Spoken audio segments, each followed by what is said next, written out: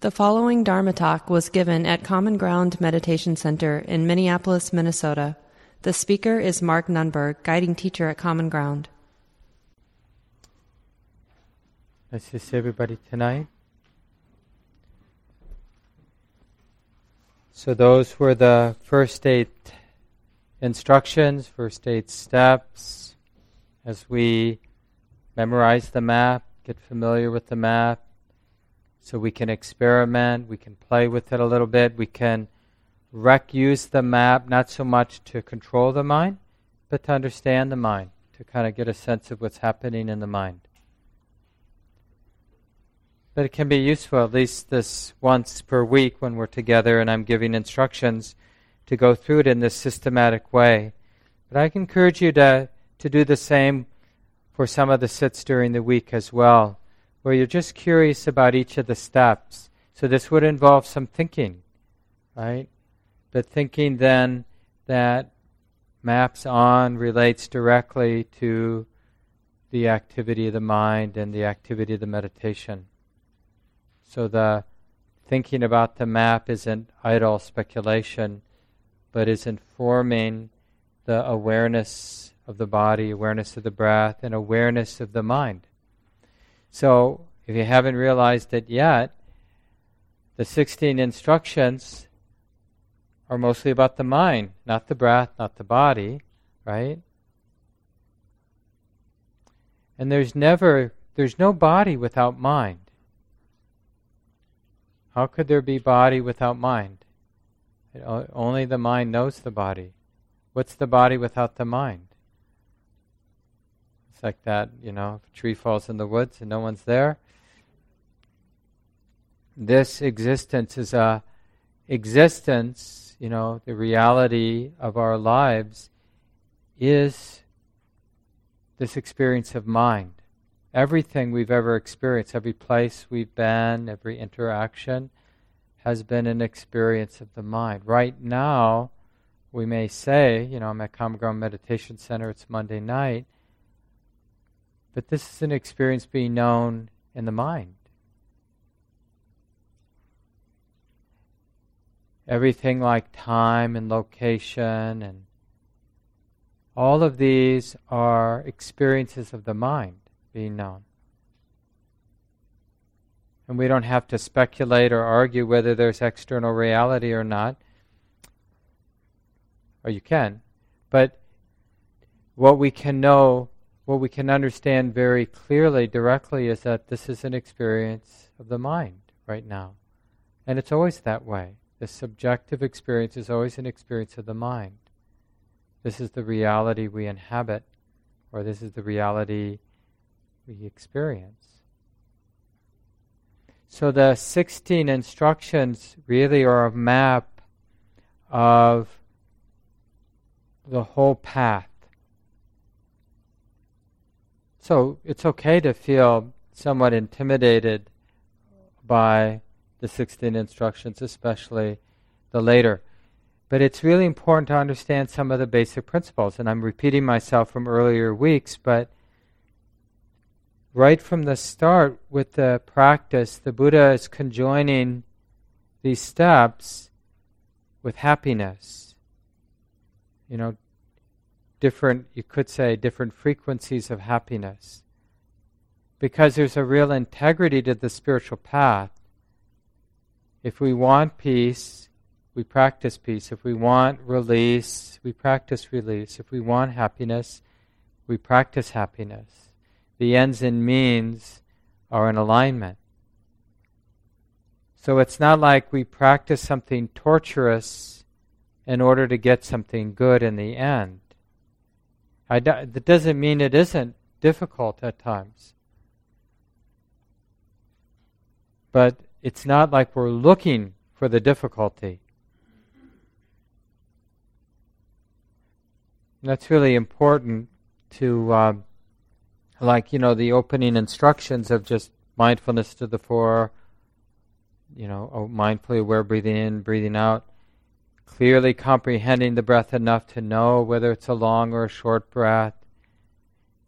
That's the, beginning experience of seclusion. Like it's so nice as an animal, it's so nice for me not to have to be vigilant about everything that's going on, and just to tune into this one thing. I mean, this is why we like doing the hobbies that we like doing, is that when we're doing those things that we like doing, whether it's some of you gardening, knitting, reading novels, preparing a meal for somebody, whatever it might be, it's like a frightened animal doesn't do those things, right? So when we can put down that hypervigilance, that anxious attending to the externals, the threats, the hopes, there's the beginnings of happiness, of I don't have to carry that load of being a vigilant animal, wondering about the nearby threats. I can instead, be aware of the body and the breath coming in. And mostly what we're putting down is the baggage of our worries, those mental constructions. So not the actual tigers that are hunting us, whatever that might be, the actual threats that are there around us, but our perception, the thoughts that we have, the exciting thoughts about possibilities and the scary thoughts about danger. We're not going to proliferate. We're going to connect and sustain with this simple rhythm of breath, this simple experience of sensation. We're going to put down the load. And in that whole body, that intimacy with the whole body and the calming, right, there's that healing of seclusion. Seclusion's a funny word, so it's important because it makes it explicit what we're doing. We're excluding the attention from the diversity of our thoughts about things. We're just not picking up that business that our thoughts keep constructing about our world, about our likes and dislikes. We're not attending to that. So we're secluded from that. But you could just as well call this first set of 4 instructions, instead of seclusion, you could call it intimacy, intimacy with the body, or healing the body and mind, letting the mind and body harmonize. You could call it that. The harmonizing of the mind and body, the integration of the mind and body, the healing of the mind and body. But that healing requires that the mind put down its conceptual obsessions or conceptual proliferation to some degree. And as I've been saying these last few weeks, a lot of what we learn in meditation is how to do the first 4 steps. Right? How to go beyond mental proliferation. And the real trick, as some of the points that Ajahn or Thanissaro Bhikkhu made in the passage that I read that will be in the email I'll send out to you tomorrow morning, it's really about the kind of effort.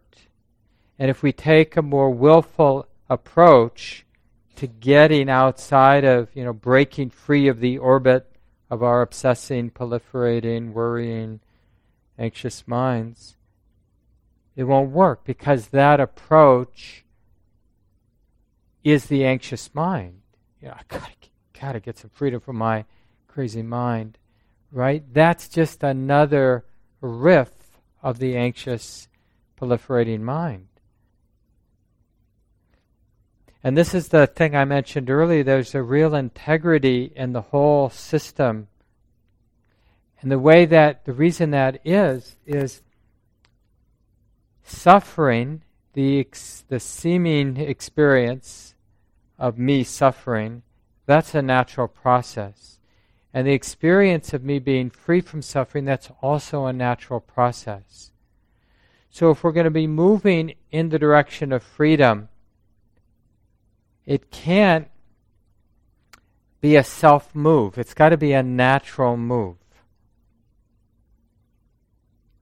Because selfing, right, the movements of self-centered drama, always arises out of greed, anger, and delusion, always arises out of agitating states and perpetuates or feeds, reinforces agitating states of mind.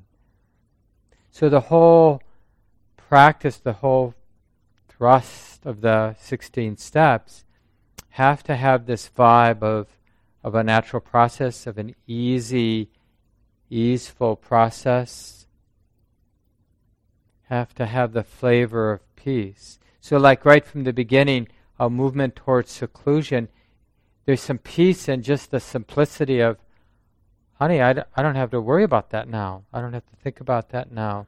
I have this other thing I can do instead.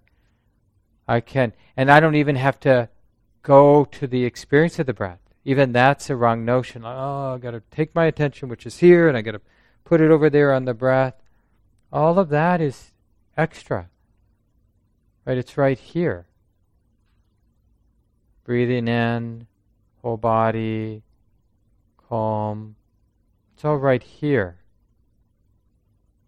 It's really about not leaving here or here and now. There's an interesting passage where Mara, the force of ignorance and anxiety, was taunting some of the monks, the practitioners at the time of the Buddha. And so that sort of confused, neurotic state of mind was talking to these practitioners, why are you seeking something that's way out there, this nibbana thing, this peace thing, when you've got real sense pleasures available to you right here and now? This is a rough paraphrase.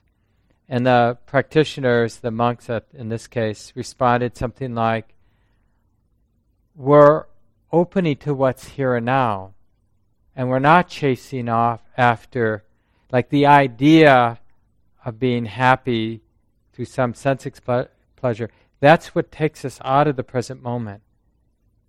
It may appear like it's right here and now, but it really takes us away. It takes us into abstraction and away from the ordinariness of whole body, of this, things in and of themselves, what we call in the tradition Dhamma or Dharma, the way it is. Our thoughts take us seemingly, millions of miles away from what's here and now. So have that attitude in the beginning that we're coming home, this healing of the mind and body, the integration, the sort of grounding in the present moment. It's where we actually belong. It's where we actually feel at home. It's actually where we feel some safety. And it's our thoughts. They're like the Mara, the Buddhist equivalent of the devil, trying to pull us out. I'm not doing it right. Am I doing it right? Oh, that's just doubt. We come back. Or I can do this later. Or I got to fix my pain in my knee. There's like infinite number of things that habit energies will dangle in front of the mind. Little sort of opportunities for the mind to take the bait and to run, to get lost for a while. But we can always come back. And the coming back has a very particular flavor. So I really love this point that Ajahn, or that Venerable Analio, this German monk, makes about how the real brilliance of these 16 steps is that the Buddha is bringing together joy and the work of meditation, the practice of meditation, right from the beginning all the way through. And the only thing that changes is the joy becomes more and more refined. From the joy of seclusion to the second set of 4 is really the joy of dispassion. I mean, we're really exploring the joy of rapture, the happiness of rapture, the happiness of ease, the happiness of the mind, the mental activity beginning to quiet down. But all of that, it's a category of happiness we call dispassion. Like a mind that has a sort of a more resonant wisdom, it's just not confused by mental activity. I mean, we all know how it is when whatever thought comes into the mind, we have to chase it. It's such a kind of imprisonment to always take the bait, whatever the mind says. And there's so much space, so much freedom, like the mind can do whatever it wants. The thinking mind, the habit-based mind can do whatever it wants. And we're just not that concerned about it. I love the image. I heard it from Joseph Goldstein, as if someone left a radio on. Maybe it's shock radio, or maybe it's this kind of radio or that kind of radio. Something that is really irritating, but it's just a radio. We don't have to have a problem with it. It's like this with noise and meditation.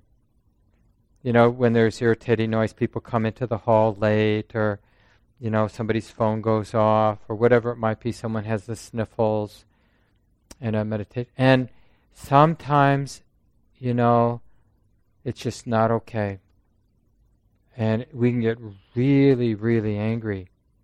I mean, just like powerful rage. I really want to hit that person. And other times it's not a problem at all.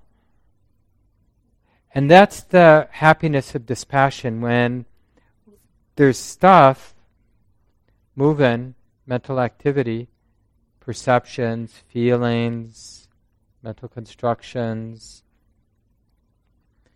But it's really okay. The mind, the wisdom in the mind, it has a lot of understanding or space about that mental activity. It's just mental activity.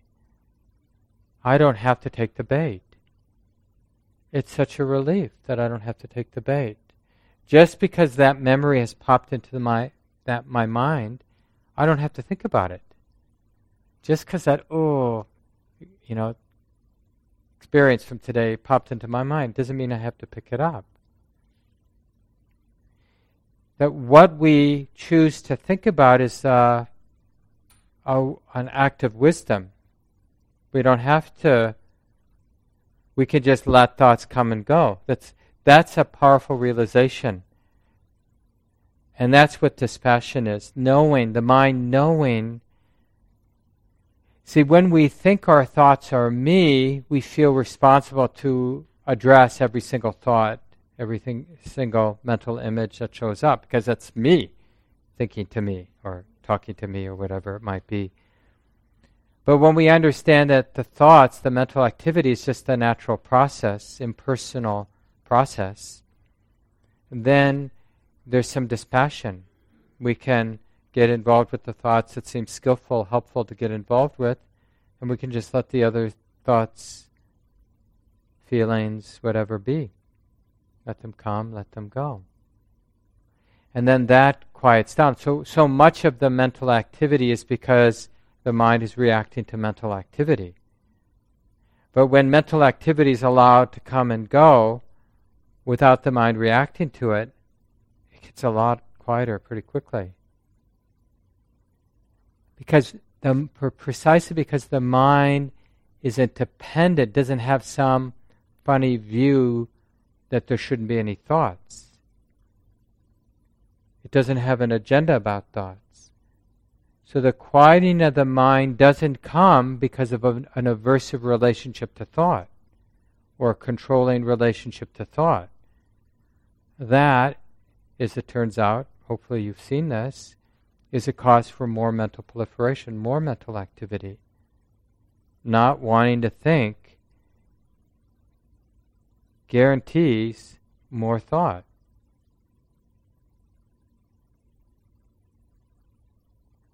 But being more dispassionate about mental activity quiets everything down. And this really sets up the whole next level of happiness, because as the mind becomes more quiet, then the third set of instructions that will begin in the weeks ahead will really, now the mind or the wisdom can understand what we could call the space of the mind instead of the activity of the mind. So the second four of instructions are really looking more at the activity of the mind, the movement of joy, the movement of ease, the movement of feeling, the movement of perception and formations, mental constructions, and the quieting of all that mental movement, mental activity, cognitive activity. And as it's more quiet, then the space of awareness, the space of the mind is just more apparent. So now, for the third set of four instructions, now what the mind is noticing is more about what's not there. Like when we're noticing the space of the mind, we're noticing the sort of relative absence of mental activity, but there's still this, right? This present moment, this space of mind, this awareness, this knowing. There's still something in that relative quiet space. So it doesn't matter what you call it. We can call it space of the mind or the space of knowing, awareness. And we appreciate it. We gladden it, you know. It's like, wow, stillness. That emptiness of mental activity, that emptiness of neurotic mental activity, it's quiet. It's peaceful. It's still. It's empty of problems. You know, relatively speaking, it's empty of problems. So there, the word that Venerable Analayo uses is the happiness of cessation. The cessation of selfing, self-centered drama, you know, relatively speaking at least. The relative absence. So even though we may not be able to follow the map to the nth degree, we know this space of stillness, relative absence of neurotic activity, right? Just like we know the space of a mind totally full of neurotic mental activity. Right? And the same thing with the happiness of dispassion. We know when we're very much addicted and reactive to every thought that comes, every mental image, every feeling that comes with a mental thought or mental image, perception. We know when there's a lot of reactivity to thought, where one thought leads to the next. And there's like no space. It's just like, that's like being imprisoned by our thoughts, where, you know, we just have to follow. And even if the voice comes in, "Oh, stop, you're driving yourself crazy," but then we do the same thing with that thought. "Yeah, you're always driving yourself crazy. What's wrong with you?" You know, "No, stop it." But it doesn't matter what thought, it always leads to the next thought. Because the strong conviction when there's not dispassion is thinking leads somewhere, right?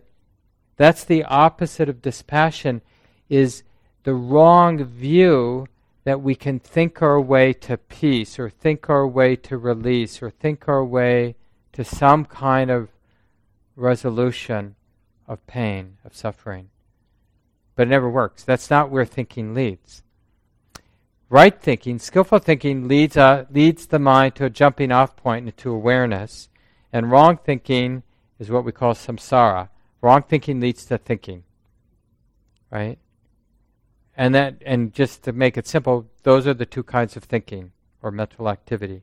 Mental activity that leads to more mental activity, and mental activity that leads to the quieting of mental activity. So that's so we can learn about these first three happinesses. This is really our work, and you can talk about this in your small groups tonight. Your own experience about the happiness of seclusion, your own experience about the happiness of dispassion.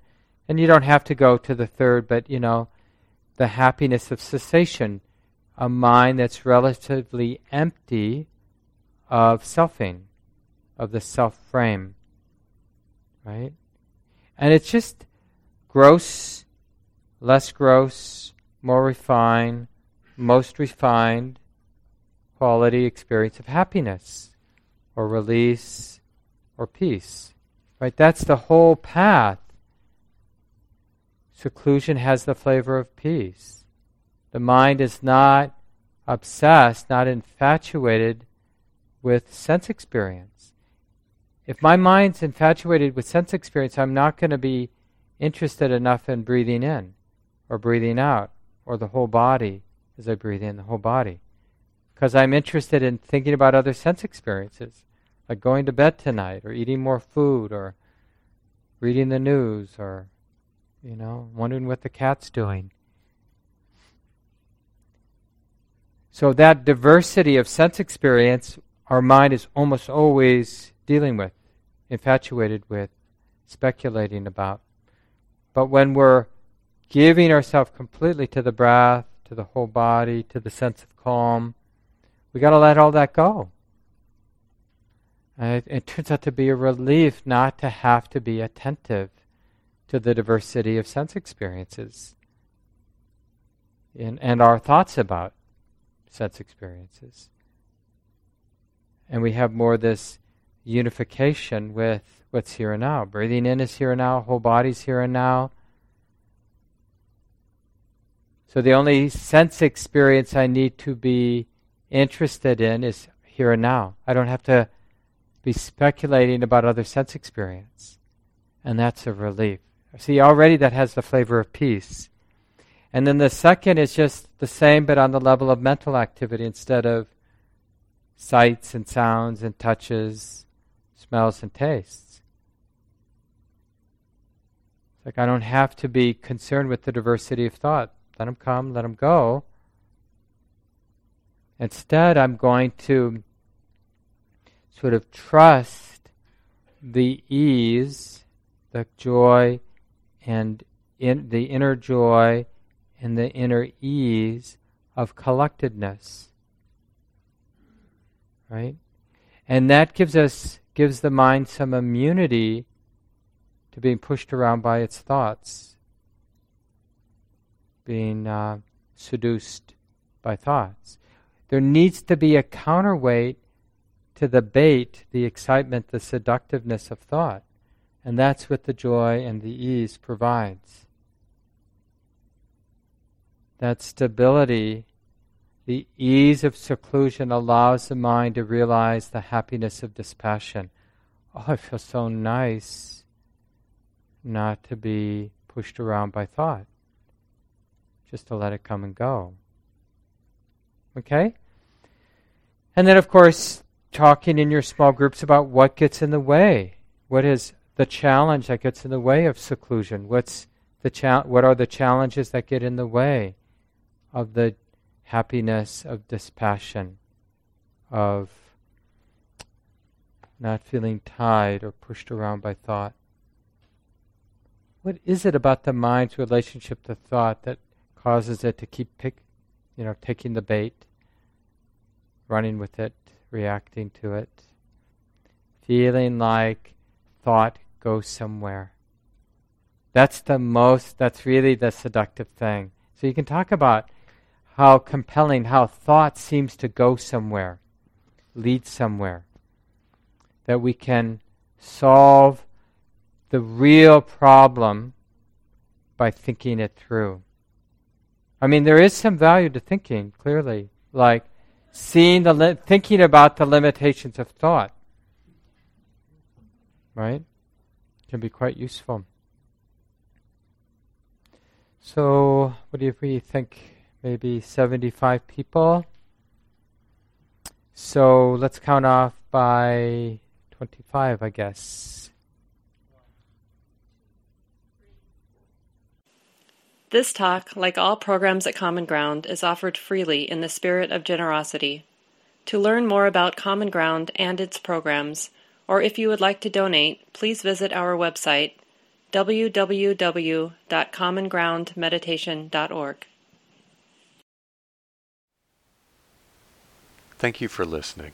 To learn how you can support the teachers and Dharma Seed, please visit dharmaseed.org/donate.